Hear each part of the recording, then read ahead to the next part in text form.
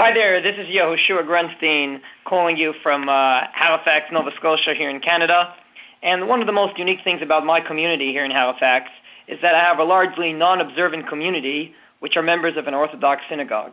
And therefore their questions are extremely fascinating because sometimes they come to me with absolutely no preconceived notions or preconceived answers regarding these questions.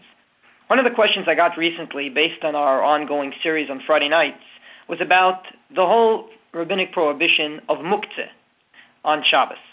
As you know, there are certain items that we're not allowed to carry even within our house on Shabbos and Yontiv, simply because the rabbis made a decree called muktzeh, which means that one is not allowed to pick up some stones on the ground, which are raw material known as muktzeh mechamat gufo, simply because they have no real job on Shabbos.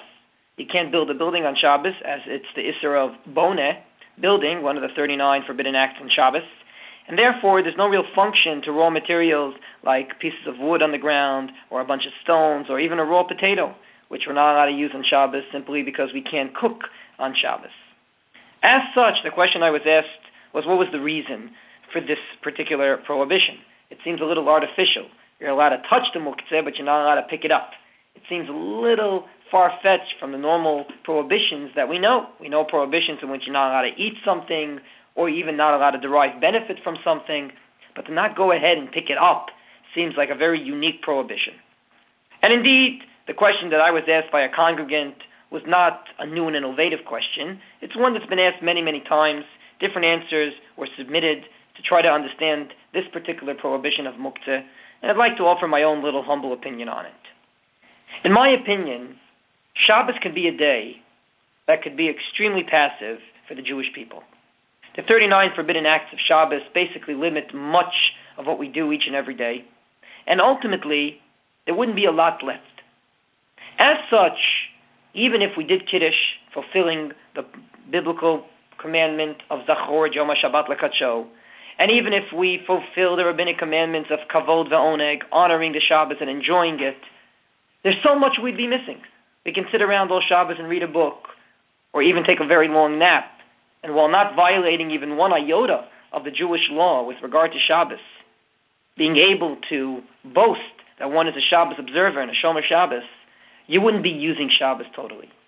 And maybe what the rabbis came out and enacted with this Isser of Muktzeh, of not carrying a pen or a raw potato on Shabbos, is that Shabbos needs some preconceived thought of how we're going to get through this day.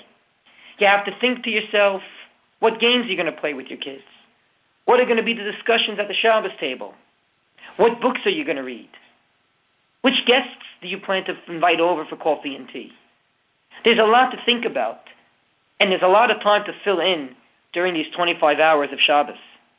And therefore, by instituting that one is not allowed to pick up some stones, the rabbis were in essence telling us you have to think about Shabbos long before it begins. Don't just go into it and thereby be doomed because 39 acts limit you. You can't use the phone, so you can't invite guests. Rather, think about it beforehand. And this may be crystallized by a very interesting halacha. If there's something that's muktzeh, one is able to be miyached it, to designate it in honor of Shabbos. In other words, if you see some stones on the ground, and in general they're muktzeh, but you want to use those stones on Shabbos to play jacks, you can designate it from the eve of Shabbos and thereby use it on Shabbos, pick it up and carry it and do whatever you need with it. In essence, what the rabbis are telling us is, if you designate it and you think about it beforehand, any muktzah item in general may be able to become fit for Shabbos use.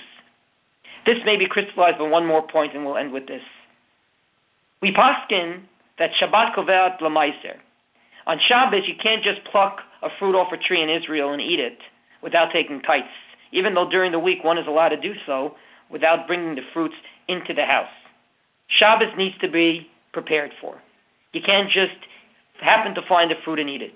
You have to think about which food you're going to eat. You have to think about which games you're going to play with your kids. And you better designate it before Shabbos so that you can really utilize every single moment of this wonderful day. It's my hope and prayer that through this Isser of Muktzeh, we will not just be passive on Shabbos, but rather extremely active, using these 25 hours to the utmost.